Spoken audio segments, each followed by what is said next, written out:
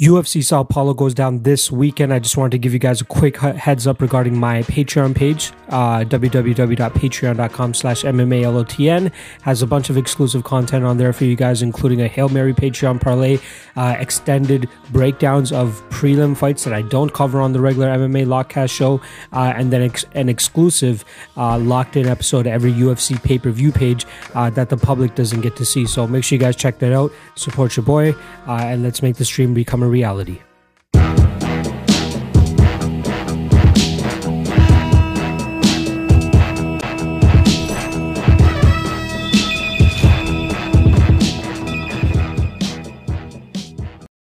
Welcome to another episode of the MMA Lockcast. I'm your host, Manpreet, aka MMA Lock of the Night, and your boy on Twitter at MMALOTN. This week we're going to be going over UFC Sao Paulo, which is headlined by a light heavyweight matchup between Jan Blachowicz and Jacare Souza, who's going to be making his 205-pound debut after a letdown in his last fight against Jack Hermansson. Very intriguing fight up top there, especially for Jan Blachowicz, who's trying to, continue his win streak after turning back Luke Rockhold back in July as well. And then in the co-main event, we have another 205-pound scrap between Mauricio Shogun Hua and Paul Craig, stepping in on short notice to fill in for Sam Alvey. That should be an intriguing fight as well, but obviously those don't have as much possible title ramifications as the main event does. As you guys can tell, once again, I'm not at Big Rob's place. We had a pretty shitty snowstorm up here in Toronto, and it kind of kept me back. And obviously, I want to stick to a pretty firm schedule in terms of getting my content out. But I should be back there for UFC DC, which I believe is the next event, which goes down December 7th, if I'm not mistaken. So we got a 2-week break. So this is probably the last MMA Lockcast episode you guys will see until UFC DC. I'll still be releasing Combative Tours with Tony over the weekend. And then also deciding splits we'll have on this Sunday if there's obviously a split decision this Sunday or something controversial. Otherwise, I have something special lined up for you guys over the next 2 weeks for deciding splits to kind of fill the time while the next UFC event comes. So let's get into the recap of UFC Moscow, which went down this past weekend. Fuck, dude, like this one really put me down in the dirts a bit. To get under that negative mark overall lifetime kind of feels shitty. I went through a lot of shit in terms of just mentally, in terms of getting back into the groove, trying to figure out where I've gone wrong and where this half year, the second half of this year has been pretty much a shit show. And I'm trying to narrow down where I've kind of been going wrong. And it seems to me that I believe that the volume of bets that I've been going for as well as some of the long shot props that I'm going for is really affecting my overall results. At the end of the day, all of these long shots that I miss on, they continue to add up. That's not saying that I'm going to get rid of the Hail Mary Patreon parlay. That's something new that I've added. And I know for sure, over a long period, there will be more losses than wins on the Hail Mary parlay, but that's the reason for a Hail Mary parlay. Once it hits, I believe it pays back just as much over the long term. So that's not going to go around anywhere, but I think I'm going to be very strict in terms of the amount that I'm going into these events with. I think I'm going to go back to my, what I've found success with a little bit earlier, which was kind of just finding that lock of the night play, hammering that shit, and then maybe just going with one dog play that I feel somewhat confident in. I've been, caught up in trying to find the value in a lot of these lines, and I think that's kind of blinded me from, going into these events doing what I do best, and that's trying to find the best lock play. And even that I feel like has gotten a little bit hazy by whiffing on a couple. The Gregor Gillespie one, that one I'll take on the chin just as he did. And then this Imadiyev one, that one was a kind of a sloppy play. Like it felt more than more than justified in the moment when I pulled the trigger on it, 3.5 units at minus 120, considering a guy that's as chinny as Danny Roberts. But I did take away a lot from his actual technical capabilities of how he's actually able to put his punches together, be very crisp, and throw a lot of power punches himself. I thought even with Imadiev's style of being as flashy and out there as he is with his striking, I thought it was going to throw off Danny Roberts, and Zaleem was going to be able to catch the chin just as Michel Pereira did in the past. As well as Claudio Silva, maybe not finishing him, but catching him and then eventually submitting him. But I took too much stock out of Danny Roberts' technical abilities, and I paid for it dearly here. It's been a tough little stretch, but I know I'm good at this shit. I know this is what I'm destined to do, and I know that I can give you guys the best betting advice out there, and I'm going to continue to fucking do it and hopefully cap the next 4 events off with a little bit of a winning streak. I know this year alone as a win is probably out the door unless I hit all 4 of my Hail Mary parlays in every bet period. I know that's highly unlikely, but I'm kind of accepting that this year is kind of a loss.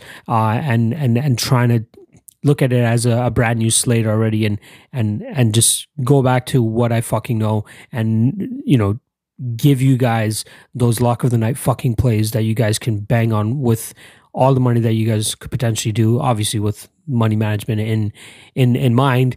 But these max plays, it's gotta be a fucking banger if I give it out to you guys. So, I've dug pretty deep into this UFC Sao Paulo card so far. I have 2 potential lock of the night plays that I'm considering. I'm only going to go with one, but I won't be going over it in this specific episode. I will more than likely, it is a prelim fight.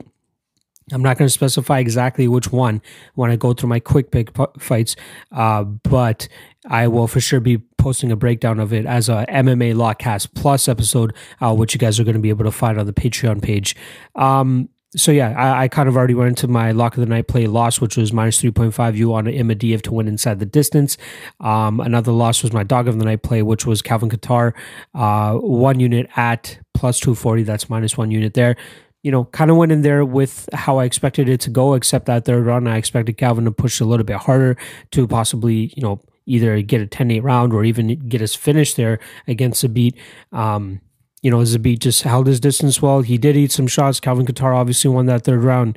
But I don't know. I still feel like it probably wasn't the best move out there.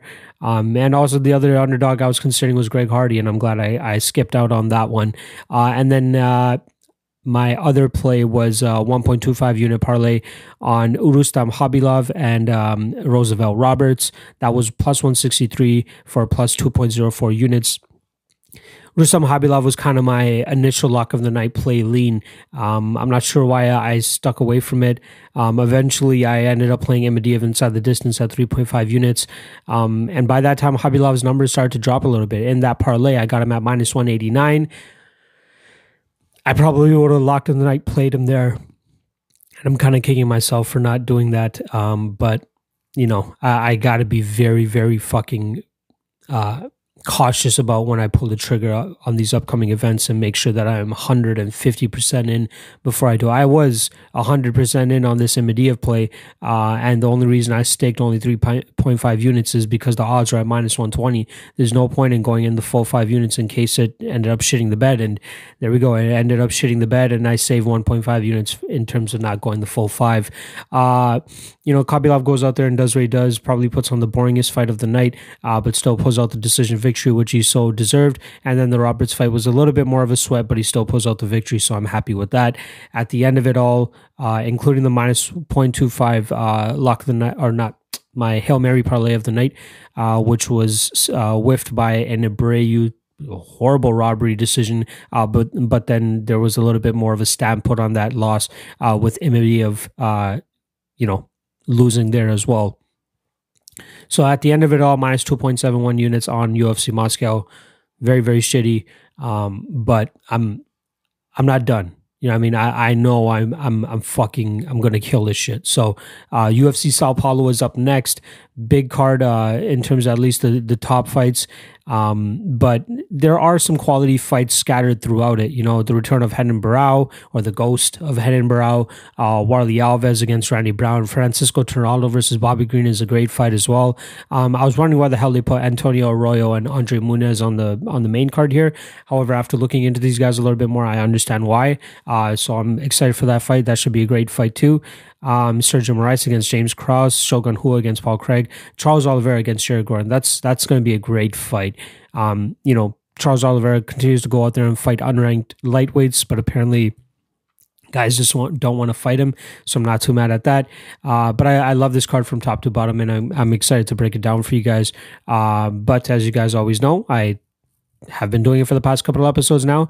I'll be doing quick picks on the prelims, with the exception of one that I'll get into, and then I do actual breakdowns of the prelims in their own individual videos on my Patreon page. So make sure you guys help support your boy, www.patreon.com/MMALOTN, and you guys get a little bit more extended coverage and breakdowns there, as well as more exclusive content strictly for you guys, because the ones that actually, you know, ride with me, I'm going to ride with you guys and make sure we make some fucking money. All right, let's start off at the bottom of the card with our quick picks. I'm taking Tracy Cortez over Vanessa Melo. I'm taking Ariane Lipski over Veronica Macedo. Taking Douglas D'Andrade over Renan Barão. Taking Francisco Trinaldo over Bobby Green, even though that's a very, very close fight. I will definitely be passing that. Ricardo Ramos versus over Eduardo Garago. And Garagi, sorry. Damn, I keep fucking up his name. Eduardo, the guy from Uruguay. And then lastly, I'll be taking James Krause over Sergio Moraes. And then let's just get into the prelim fight that I want to go over, which is Warlley Alves versus Randy Brown. I'm seeing a lot of love for this fight. There's a lot of people with a lot of strong opinions and a lot of people putting money on either side. Seeing a little bit more love for Randy Brown than I am for Warlley Alves here, even though Warlley Alves is still the slight favorite at -120. Randy Brown coming back at +100. Let's start off with Warlley Alves. He's coming off a pretty impressive victory over Sergio Moraes, but if you look into that fight a little bit more, you'll see why he was so impressive. First and foremost, his leg kicks. The guy has a mean leg kick. And the fact that Sergio Moraes' stance plays into that as well makes it a little bit easier for him to get away with it. So he was just hammering the leg kicks. Eventually, you know, by the end of the first round, Sergio was already hobbling around on that leg. But with Sergio's wide stance, it just makes it so much easier for Warlley to land those kicks. And he does a good job of hiding those kicks behind some punches. But I kind of seen Sergio Moraes out there as a little bit of a punching bag. He's not the greatest on the feet. He throws a lot of winging hook shots, so it leaves a lot of openings for guys who are, you know, much better at striking than him. And we saw it in the Anthony Rocco Martin fight, just as we saw it in this Warlley Alves fight. Sergio Moraes just doesn't have the best the striking defense. His hands are coming together a little bit better, but Warlley Alves, you know, it was no match for him. There's no way that Sergio Moraes was even going to get this fight to the ground. So Warlley Alves was kind of having a field day on the feet, and then he eventually found his finish with a beautiful uppercut within the last minute of the third round. In the fight before that, we saw where he is a little bit, where he finds problems, and that was against James Krause. James Krause came into this fight with a great game plan, which is stay in front of Warlley Alves, continue to push him, don't let him get settled, and make sure that you stay in his face, keep the jab in his face, and that really gave Warlley Alves problems. I think that's where Randy Brown's advantages come into this fight. If he's able to stay persistent with sticking a jab in Warlley Alves' face, throwing leg kicks out there, keeping Warlley Alves moving backwards, I think he's going to give Warlley Alves a lot of problems. Randy Brown, on the other hand, he's coming off a great victory over Brian Barberena, which I think was a two-sided coin here, or just two things in particular. It was the improvements of Randy Brown. Let's not take that away from him, showing great kicks, showing great movement, great accuracy with his striking and aggressiveness as well. And then Brian Barberena, it just seemed like he just wasn't in the fight. I believe it was a fight that was taking place where his kids were. So this was a fight that happened in South Carolina, Greenville, South Carolina. But there was something about the commentary saying that his kids were out there. But also this was a fight where Brian Barberena was coming off a slobber knocker against Vicente Luque in the last fight. That could have an effect on a guy going into that fight. I think I had a little bit of money on Brian Barberena going into that. And I didn't think it would have had an effect on him, but it seemed like there was an effect on him for sure.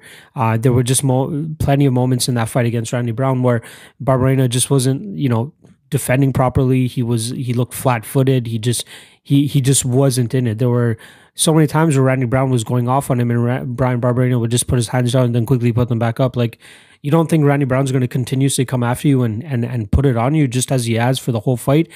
He eventually got the finish in that third round. But it just wasn't a good showing. The fight before that, Randy Brown had Nico Price, and we all know how that one ended. Probably one of the craziest knockouts of 2018, where he got finished, on top of Nico Price. I'm a little bit torn here because there is the threat that Warlley Alves could potentially try to outpower Randy Brown here, try to get and force the clinch and try to get this fight to the ground. As we've seen Randy Brown being able to get takedown quite often. Being lanky, it kind of helps with his potential submission opportunities, but it also could be a negative as well, where he's trying to lock up a body triangle or something like that. His legs just being so long allow guys to kind of just turn out of the position and then end up on top, as we saw in the Nico Price fight. But in the with Warlley Alves in mind, I think this is going to primarily remain a stand-up fight. I think we've seen some improvements in terms of Randy Brown's movement as well. The way he, his footwork and all that. I think he could stick a jab out there in Warlley Alves' face and keep it a long fight. And that's where I believe he'll be most successful, as well as some leg kicks. He needs to throw some leg kicks out there to be a little bit more, to force Warlley Alves to stay on the outside and not close the distance. And then whenever Warlley does try to crash forward, stick a jab in his face, stick some sort of straight punch in his face and keep him on the outside.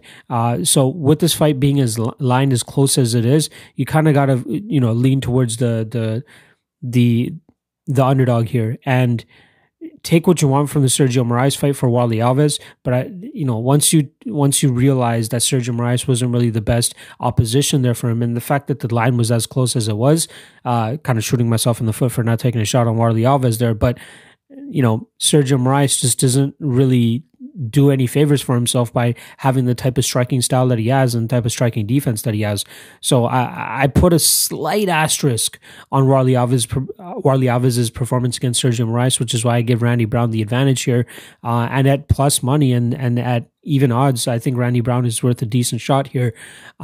Personally, I'm not going to bet on him. It's still very close of a fight, and if Warlley Alves does decide to engage in the clinch and try to overpower and wear down Randy Brown, it could be some issues for Brown. But I'm liking the possible scenario here that Randy Brown is just going to outstrike Warlley Alves for 3 rounds, stay on his bicycle, avoid any big shots, and then win the victory that way. So I'm going to take Randy Brown by decision. Very closely lined fight. I wouldn't be mad at anybody placing money on Randy Brown, but me, myself, I'm probably going to pass, especially with the super strict type of strategy I'm going to be using moving forward. So Randy Brown by decision. Next up, we got Marcus Perez versus Wellington Turman. I believe this is the fight kicking off the main card. Let's start off with Marcus Perez. He's coming off a victory over Anthony Hernandez last time around. The one thing that strikes me right off the bat with Marcus Perez is how heavy his leg kicks are. Against Andrew Sanchez, heavy leg kicks. Even when he was hitting on the arm, you could see the bruising and redness on Andrew Sanchez's arm right off the bat. And no pun intended, because this guy fucking swings his legs like a bat. It's crazy. He throws so much power into them. In the Anthony Hernandez fight, it seemed like Hernandez was going to slowly start to get the better of him, probably out hustle him and kind of put that Cain Velasquez type style on him. But right off the bat in that second round, Marcus Perez throws a beautiful body kick, hurts Anthony Hernandez, who kind of crumbles. He follows up with some ground and pound and then eventually lands an anaconda chokes out Anthony Hernandez. That is just a testament to how heavy Marcus Perez's leg kicks are. The guy throws with a lot of fucking heat, and when he really wants to turn it on, like he does in the Andrew Sanchez fight, he's got to be wary of potentially getting taken down or getting engaged in clinches and then getting trips or anything like that, which is what Andrew Sanchez was able to do. But I'm not super like outside of that, I'm not super impressed with Marcus Perez. And the hard part for me in this fight is the fact that I can't get a good read on Wellington Turman either. I'm not totally sure what to expect with the guy here. It's plus 100 to minus 120 for Marcus Perez as the very, very slight favorite. And just as I said in the other, in the breakdown for the Brown and Alves fight, I'm like, you want to lean a little bit towards the underdog here, even if it's like plus 100 or so. But I'm not sure with Wellington, man. I've looked into his Carl Roberson fight, his Marcio Alexandre fight. I just can't get a good read on him. You know, he lost a split decision to Carl Roberson in his last fight. But in the Alexandre fight, you know, showed some good striking. Eventually got the rear naked choke on Alexandre after hurting him. In the Sergio de Fatima fight, kind of pulled for a guillotine there, and then it got a victory via submission. Decent striking, still young. Will be his second fight in the UFC. He's going up against a guy who's going to have his, I believe it's Marcus Perez's fourth fight in the UFC. Nope. Make that fifth fight in the UFC. He actually got into the UFC with an arm triangle victory over Ian Heinisch, who kind of has a decent resume on the UFC scene besides his last loss to Uriah Hall, I want to say. No, can't remember who Ian Heinisch lost to in his last fight. Let me confirm that because I need to do that strictly for my sanity. Because I'm pretty sure, yeah, Derek Brunson. Lost Derek Brunson. But yeah, Marcus Perez, I just don't have the best feel on this fight or the best view on this fight, just because I don't really know what to expect from Wellington Turman. And then Marcus Perez is a little bit, you know, he's gotten a couple of submission victories, but in his UFC career he seems a little bit one-dimensional, so it makes it a little bit more difficult to know what kind of guy we're going to get. Why is it this is weird as hell. Yeah, anyway, I'll take Marcus Perez by decision, but I just don't have the best feel or look on this fight, and I personally would pass on it. But if you guys feel like you have a good feel on it, fucking go for it. Next up, we have Antonio Arroyo. Don't forget, he's Brazilian, so those R's are Ha's. Antonio Arroyo versus Andre Muniz. Both guys that were on the on the Brazilian Contender Series, and then also got another fight on this past year's Contender Series, and they both came out pretty much the same. Like they both went to a decision in their Brazil Contender Series fights, and then they come out and get finishes in their regular Contender Series fights. Let's start off with Antonio Arroyo. I was very impressed with this guy's length. This guy is one of the bigger middleweights that you guys will actually see. He's pretty freaking jacked. I like to call him a poor man's Paulo Costa, to be honest. He's 6'2" with the 73.5-inch reach, whereas Andre Muniz is going to be 6'2" with the 78-inch reach. Honestly, it does not seem like that. It seems like these guys are actually going to be a little bit closer when it comes to or won't be as close when it comes to actually matching up with each other metric wise, if you guys want to call it that. I think Hoyo is going to have the strength advantage here. I think he's obviously going to have the striking advantage here as well. Just like Marcus Perez, this guy throws a mean leg kick. I think that's going to be pertinent for him in this fight against Andre Muniz, where I think that he's going to have to really take out Muniz's front wheel to kind of negate any type of possible takedown attempts, as Muniz is going to want to implement his Brazilian Jiu-Jitsu, whereas I think that Hoyo is going to want to try to keep this on the feet and try to knock him out. He's had a lot of great victories just off of, you know, striking. He has a 19-second knockout against Trevor Carlson. Beautiful kick. A kick to the body finish against Antonio Soares. Again, the guy has heat in his legs, and I think that's going to be very, very important for him to implement in this fight. With Andre Muniz, we've seen him multiple times, you know, go for takedowns a little bit too hard and then end up as the guy on bottom, even if it's in like full mount or something like that. I don't know if Hoyo is going to want to really mess around there. as soon as it wouldn't be surprising to me either if Muniz is the one that's actually moving forward here. He's going to want to get Ahoyo against the cage and try to drag this fight to the ground. So Ahoyo is going to have to keep his distance. He's going to have to keep his length. He's going to have to go the Randy Brown approach here, and he's going to have to stick his jab out there. He's going to have to stick nice straights out there, some front kicks, some teeps. I think it's going to be very, very important for him to keep this fight on the feet because Muniz has just seemed like an absolute killer once it comes to the ground game. He is 18-4, but he's shown, weaknesses when it comes to the striking game itself. Bruno Assis has a little bit of success there. And then Taylor Johnson obviously just wanted to get this fight straight to the ground, and then he paid for it, getting subbed by such a highly touted Brazilian Jiu-Jitsu black belt as Andre Muniz Sergipino. I think that's his name or his nickname. But, like I said at the top of the show, I was very surprised that these guys were actually put on the main card over some of the great fights that are on the prelims. But actually watching these guys are very, very fun to watch. I don't think that this fight will go to a decision, which is kind of where I would be leaning towards. Because the last time I believe I looked at the fight doesn't go to decision, it was closer to even. Let's see where it's at now. Yeah, it's still minus 120. So I think rather than trying to pick a side here, I think that you're going to want to try to pick for somebody who's going to get the finish. Minus 115 Muniz, minus 105 Ahoyo, and minus 120 for the fight doesn't go to decision. I'm pretty certain that they're going to line this or put the total at over under 2.5 as well. So if you guys really want to wait it out for the 2.5 to come out. But I definitely like the fight doesn't go to decision here. I'm going to take Antonio Ahoyo by probably second round finish, actually. I think that Muniz is going to continue to overextend himself to try to get this fight to the ground. Ahoyo is going to have a good job of keeping this fight on his feet. He's going to defend a couple takedowns against the cage, dig for underhooks, use his strength, push Muniz off of him, start to implement those leg kicks, and then eventually, wear him down in the second round and then really put it on him and finish him off. I wouldn't even be surprised if at some point in the second round this fight gets to the ground with Ahoyo on top and Ahoyo just landing like just beautiful shots from on top from somewhat of a gassed-ish Muniz who's going to be really trying to get this fight to the ground. We've seen in a lot of fights in the past, just like Darren Wynn is one that really comes to mind, is guys that really try to force fights to the ground. Sometimes they gas themselves out more than the guy who's trying not to get taken down. And there's obviously cases where it's the opposite, but I think that we could see that here with Muniz trying to, overexert himself and extend himself a little bit too much to get this fight to the ground, which is why I like the fight doesn't go to decision. Because even if this fight does get to the ground and Muniz somehow pulls off some sort of submission on Ahoyo, I think that you're still covered. You're still good.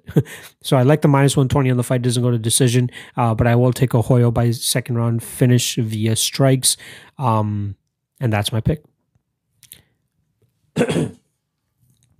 All right, next up we got Charles Oliveira versus Jared Gordon.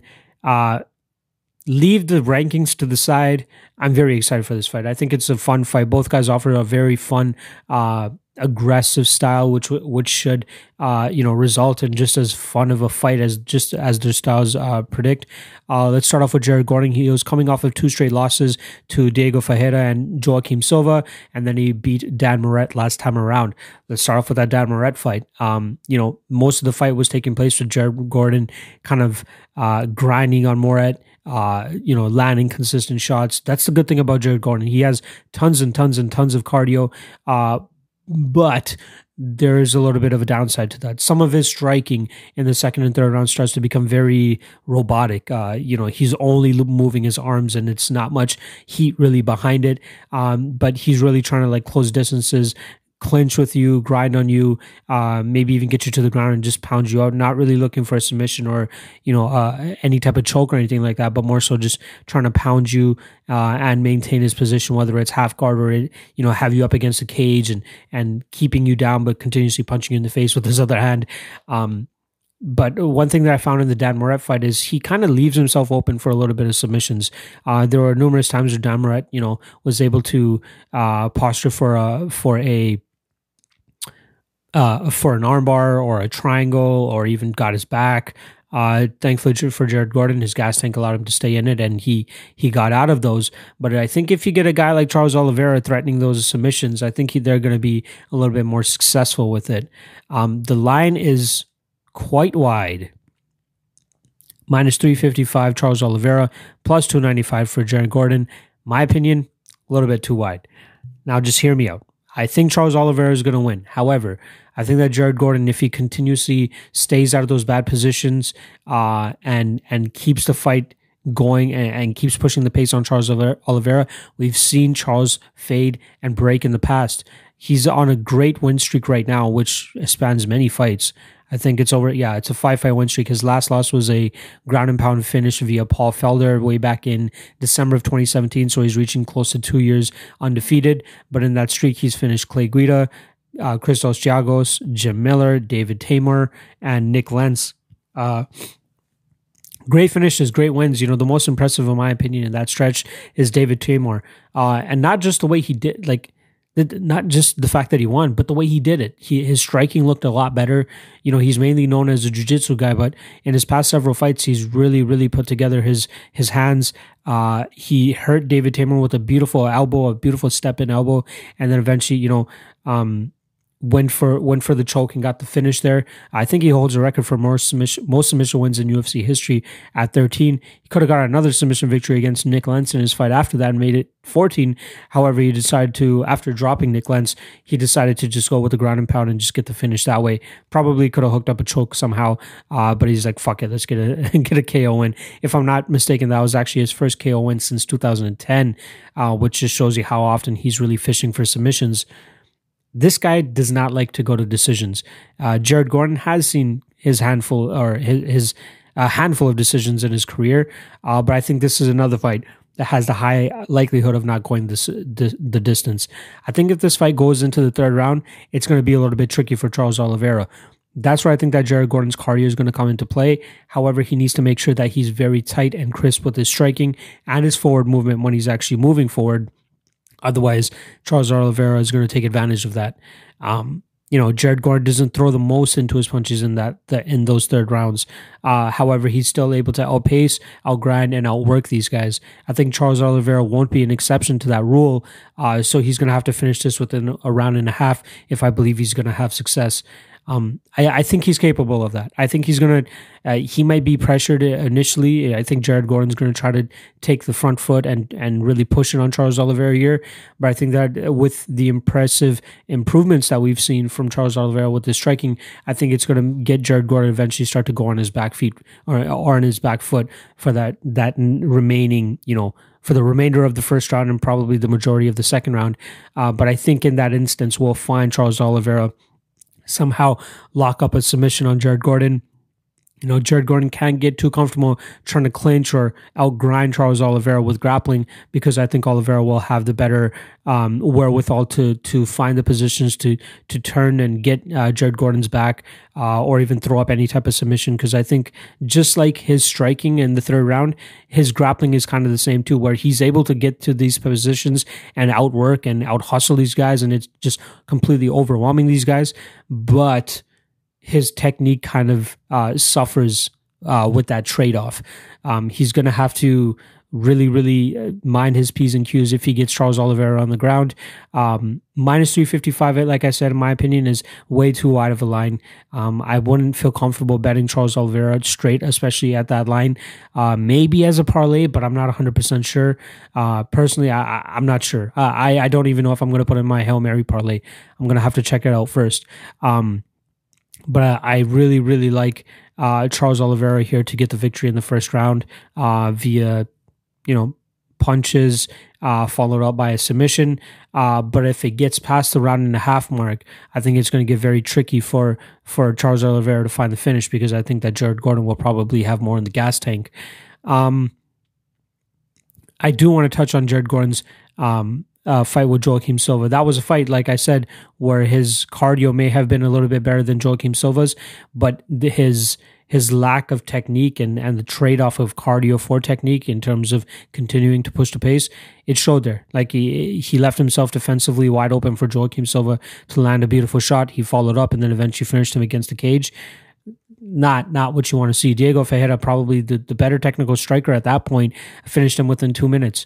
I'm not saying Charles Oliveira is the craziest, the best striker out there right now, but with the amount of improvements that we've seen, I think he could have some success in hurting and rocking Jared Gordon and then eventually clamping on a choke. And that's the way and path to victory I believe that we're going to see for Charles Oliveira. And I think if you are going to bet Charles Oliveira, I don't know why this didn't come to me at the beginning of this breakdown, but betting him inside the distance is probably the way to go. Minus 180 is a crazy line considering you're betting somebody to win inside the distance, and the fight doesn't go to decision is minus 270. So take what you want with the fact that Charles Oliveira has not seen a decision since Ultimate Fighter 20 finale against Jeremy Stevens way back in December of 2014. That was over 5 years ago since this guy's gone to a judge's scorecard. Otherwise, he's finished in round 3, round 1, round 1, round 3, round 2, round 1, round 2, round 1, round 2, round 1, round 2, round 2. This guy just doesn't like the judges' scorecards, and can you blame him considering how bad some of them have been? Just to add to that, he did end up winning that decision against Jeremy Stevens. And even before that, let's just see. Yeah, his last decision before that was the beating that he took to Frankie Edgar back in 2013, July. But yeah, I got Charles Oliveira to win by first round submission, but that line is just way too wide for me to justify playing that. Maybe in my Hail Mary parlay. Maybe. Not 100% sure. All right, let's move on to the co-main event of the night, which is Mauricio Shogun Rua against Paul Craig. If you guys have been following me for a while now, you guys know that I am probably the biggest Shogun fan out there. When I first got into MMA, he was one of the first guys that I would watch back in Pride. And I've loved watching him fight. He brings a fun, exciting style. One of the better fighters out there. But once his chin started to decline, it's been harder and harder for me to watch him fight. So when I heard that he was supposed to be fighting Sam Alvey in November of 2019, I'm like, ooh. Maybe 2014, 2015 Shogun would have some success here, but I don't know about 2019 Shogun against a one-dimensional fighter like Sam Alvey. Eventually, Sam Alvey pulls out. In comes Paul Craig, which is still a little bit of a tricky fight for Shogun Rua here. The line, first let me get that, minus 270 for Shogun, plus 230 for Paul Craig. Very wide line in my opinion. Shogun hasn't fought since he beat Tyson Pedro in December of last year. And that was a weird fight. Tyson Pedro had a lot of success in that first round where he hurt Shogun on numerous occasions, just couldn't get him out of there. And then in the second round, he got controlled by Shogun Rua, who doesn't normally control his opponents on the ground like that. So that's what makes it a little bit tricky for me to understand why Shogun Rua is such a huge favorite here. Obviously, in the fight before that, we know he got dusted by Anthony Smith, but I don't see him being able to control a guy like Paul Craig on the ground like he controlled Tyson Pedro. Paul Craig's going to be flipping a lot more for, sweeps and reversals and looking for submissions, whereas Tyson Pedro just seemed like he had no idea what the fuck to do on the ground. Yeah, he had a little bit of a possible Kimura going, but he's not going to be able to pull that off on a guy like Shogun. But I think Shogun's only getting slower. He's only, continuing to decline. He's 37 now. Doesn't fight all that often. He's had 2 fights since pretty much the beginning of 2017. So closing in on 3 years now, where he's only fought twice. This is going to be his 3rd fight. Good striker, a little bit slower now too. We obviously know that Paul Craig isn't fucking a wizard on the feet. He managed to crack Vinicius Moreira last time around and had some good grappling exchanges on the ground before cracking Moreira and then finishing him with a rear naked choke. But we all knew he was going to lose to Alonzo Menifield. That's the type of striker that Paul Craig is for sure going to lose to. Is a guy that throws with absolute heat and some technique. Not throwing any shade at Kennedy and Nzechukwu or anything, but he's gonna falter on the guys who throw with as much veracity as a guy like Alonzo Menifield. But Shogun, he's more of an overwhelming striker at this point. I don't think he really has that one-shot knockout power anymore, and he hasn't really one-shot knocked out anybody in quite some time. The Tyson Pedro one was a combination of overwhelming plus Pedro falling to the ground with an apparent knee injury, I believe. Gian Villante is fucking the worst fighter on the roster. I'm not sure why he's still on there. But in terms of punches, James Tahuna, probably the last guy that he's finished that you could be like, okay, he legit knocked him out. And that was December of 2013. We're talking about 6 years ago. I don't know why anybody would feel comfortable playing Shogun Hua above minus 200 in this spot, even above minus 170. Like, again, I am a huge Shogun fan, but this is on the feet, it's obviously all him. But all Paul Craig needs to do is just fucking bite down on his mouthpiece and just swing. You're going to land on Shogun. You're probably going to hurt him in the process. Then it's going to be easier to take him down, and it's going to be even easier to sub him in that situation. Even with Shogun, not rocked or anything like that, I think Paul Craig could have some success trying to get Shogun down. Shogun hasn't had the craziest or the best takedown defense, and I think it's only going to get worse. Paul Craig's going to be the younger guy here, maybe have a slight strength advantage. 31 years old, 6'4" with a 76-inch reach, whereas Shogun Hua is 6'1" with a 76-inch reach.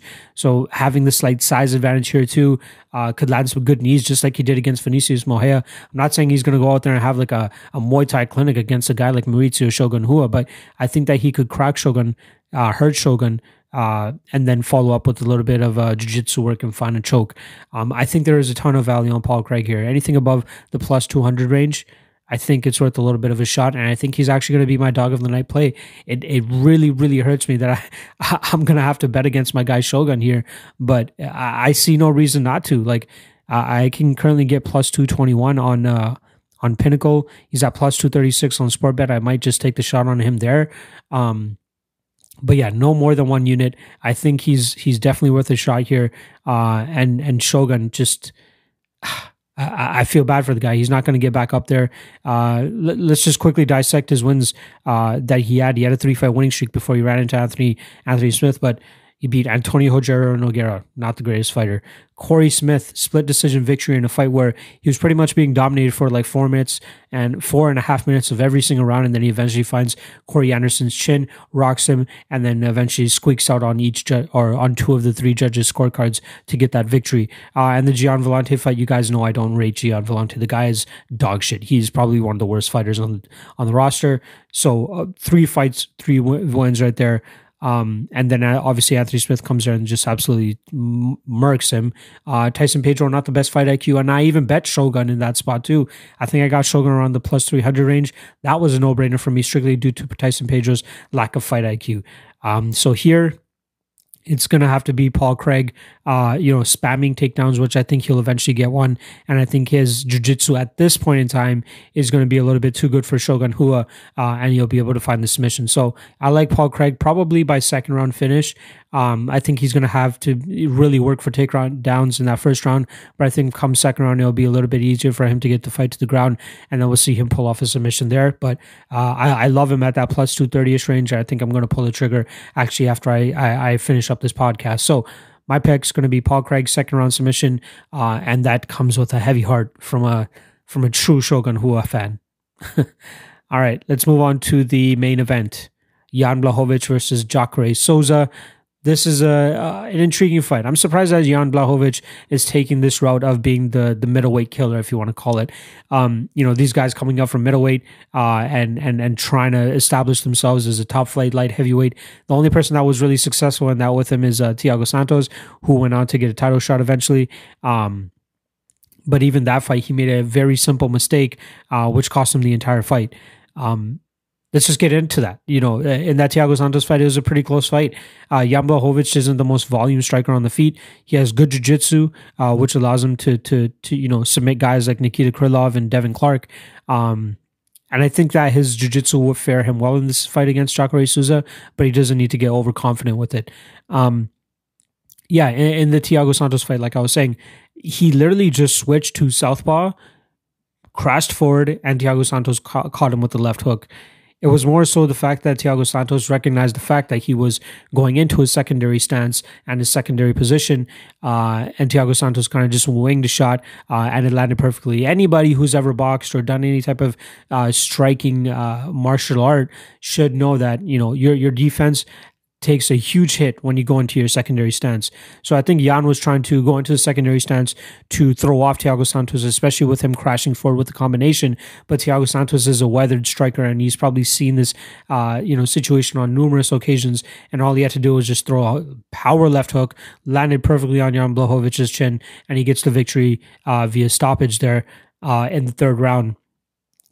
very, very close fight leading up to that. And that's the thing about Jan Blachowicz. He's not, it's tough for him to, it's tough to be confident in a guy like that who doesn't seem to be the most volume striker or most pushing of his type of style.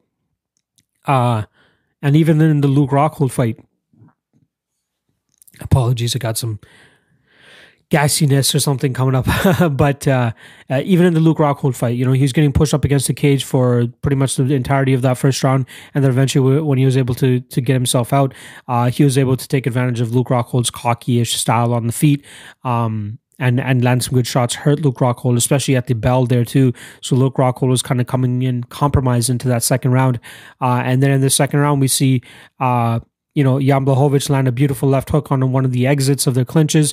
It drops Luke Rockhold and then ends up with some ground and pound. A beautiful combination to get the finish against Luke Rockhold there. But it just did not seem like Luke Rockhold was all there. And it was pretty evident in that fight. So big win for Jan Blachowicz there. I think he has a little bit of a tougher test this time around against Jacare Souza.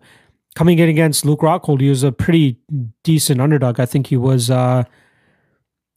plus 195 going into that Luke Rockhold fight, and now he's like a minus 200 favorite, minus 190 favorite against Jacare Souza. Different type of style that he's going to be challenged with here. I like his strikes, but again, his lack of volume really concerns me. I think his jiu-jitsu is good enough to hold up against a guy like Jacare Souza. And I think that just his tightness and crispness of his strikes give him a bit of an advantage on the feet against Jacare. Speaking of Jacare, coming off that loss from Jack Hermansson, had a lot of steam going into that fight. Was coming off a big win over Chris Weidman in the fight before that. Arguably could have gotten that split decision over Kelvin Gastelum the fight before the Weidman fight. And then in the Jack Hermansson fight, he was originally scheduled to fight Yoel Romero. Romero pulls out, in comes Jack Hermansson, and probably worst case scenario from Jacare, lose-lose situation. You come in against a guy that's relatively unknown, you get a loss, and then Jack Hermansson's kind of skyrocketed a little bit, even though he got, he kind of got screwed over by Jared Cannonier, finishing him in his home, or one of his home countries, I guess you would call it, Denmark, Scandinavian country, that region. That's where Jack Hermansson's from, right? But I don't think that we're going to see Jan Blachowicz come in here with a Jack Hermansson type style. I don't think he's going to be able to, stick a jab in front of Jacare's face for 5 rounds and out grapple him and out power him. I think Jack Hermansson is just a better wrestler, and I don't know if Jan Blachowicz will have that type of success. I still don't completely understand Jacare's striking in terms of this guy throws everything into his fucking strikes. And, the one thing I'll give him, his left hook to the body is probably one of the craziest things I've seen out there, and especially with the veracity he throws into it. He landed a lot heavily on Kelvin Gastelum. The work that he did to Chris Weidman's body as well, ridiculous. I think that all accumulated to him eventually getting that finish of Chris Weidman. And then even with Jack Hermansson, he landed some decent ones. Jack Hermansson did a little bit better of a job than his past opponents in terms of keeping the distance and trying to nullify that body strike as much as possible. That's something that Blachowicz is going to have to be wary of here. Jacare is kind of predictable with his strikes as well. He needs to be hide them a little bit better. Maybe really get some takedowns going behind it. I wouldn't be surprised to see him be successful with takedowns here against Jan Blachowicz. A lot of people are putting stock into the fact that, Jacare is going to be at a major size disadvantage here. I'm not 100% sure about that. 6'1", 72-inch reach for Jacare, 6'2", 78-inch reach for Jan Blachowicz. But going 5 rounds, it always seems like Jacare Souza is having issues with cardio because he always looks like he's huffing and puffing, but he still throws heat whenever he throws his strikes, whether it's kicks, body punches, or even head strikes. He has a lot of power in his hands regardless, whether first round or 5th round. But he does his best work once he gets this fight to the ground. I think he's going to know that's the way he really needs to approach this fight, is a grapple-heavy fight. If he's able to get Jan down, he should be able to control it. He should be able to get some good positions, land some great shots. But we don't know. This 36-year-old Jacare Souza, who's had a little bit of a rough stretch, It's going to be, oh wait, sorry, that was actually Jan. Jacare's 39. Let me fix that. He's had a little bit of a rough stretch. He's 39. He's been training at X Gym for his last couple of fights, and it seems decent. You know, his hands are coming together a little bit better, even though he throws fucking everything into them. But the body shot has definitely opened up some paths for him, and I think that should be a major key for him in this fight against Jan, who himself doesn't throw as much volume, which is where I think Jacare could slowly steal this fight. But I just don't know what to expect from a guy coming up a weight class, 39 years old, probably against a stronger guy in Jan Blachowicz. But I'm kind of torn on this fight. The value is obvious on Jacare here, you know, being the plus 165, plus 170 dog. But the line is slowly starting to close. So maybe if Jan Blachowicz reaches the minus 150, minus 140-ish range, he'd probably be a little bit better of a bet. But at this point in time, I think Jacare probably holds his value up to about plus 160.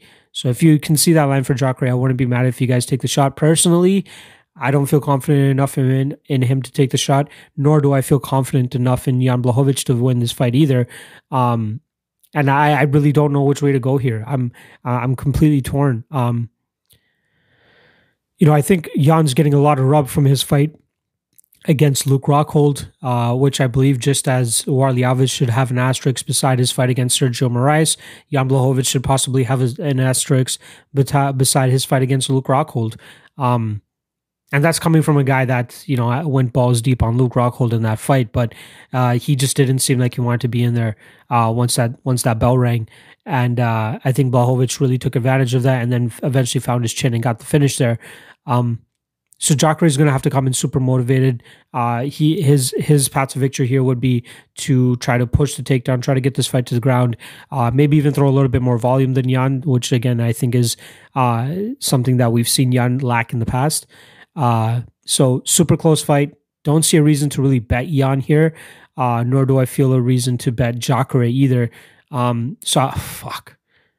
I'm going to go with Jacare here. I think he pulls off the submission maybe in the second or third round, probably third round, after maybe, you know, really pushing the pace as he seems to do in most of his fights. In the third round, he gets that second win once that third round comes around and he really puts it on people. And I think he could do the same thing to Blachowicz here. As long as Blachowicz doesn't pull some sort of like southpaw change, crash forward and get clipped by some sort of hook, I think Blachowicz should be okay. But if you guys are forcing me to make a pick here, I'm going to take I'm going to take Jacare by third round submission, but it's just not something I'm completely, you know, confident in. So yeah, that's UFC Sao Paulo. Holy shit. You know, decent fights. I feel like I got a good read on a couple of these fights. The only real bet that I'm kind of giving out to you guys on my MMA Lawcast is Paul Craig. Even straight's a great bet. And he's roughly around the plus 230 range. I think he holds value at that underdog price. Yeah,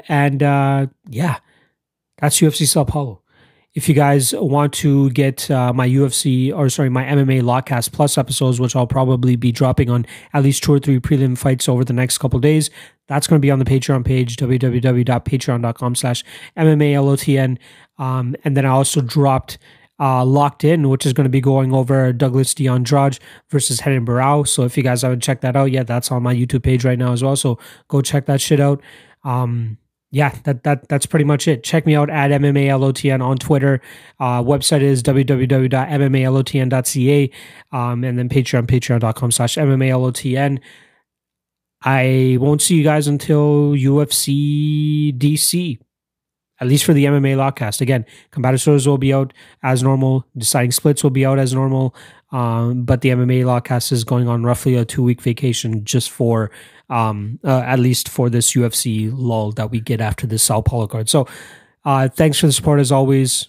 Thanks for the guys sticking around during this rough stretch that I've been on. We are going to fucking bounce back. We're going to kill the shit. And we are going to catch these slips. I promise you guys that. Yeah, thanks as always. Subscribe as well. Hit the like button below. Talk shit in the comments if you guys want. I'm always engaging with y'all. And I'll see you guys next time. Peace.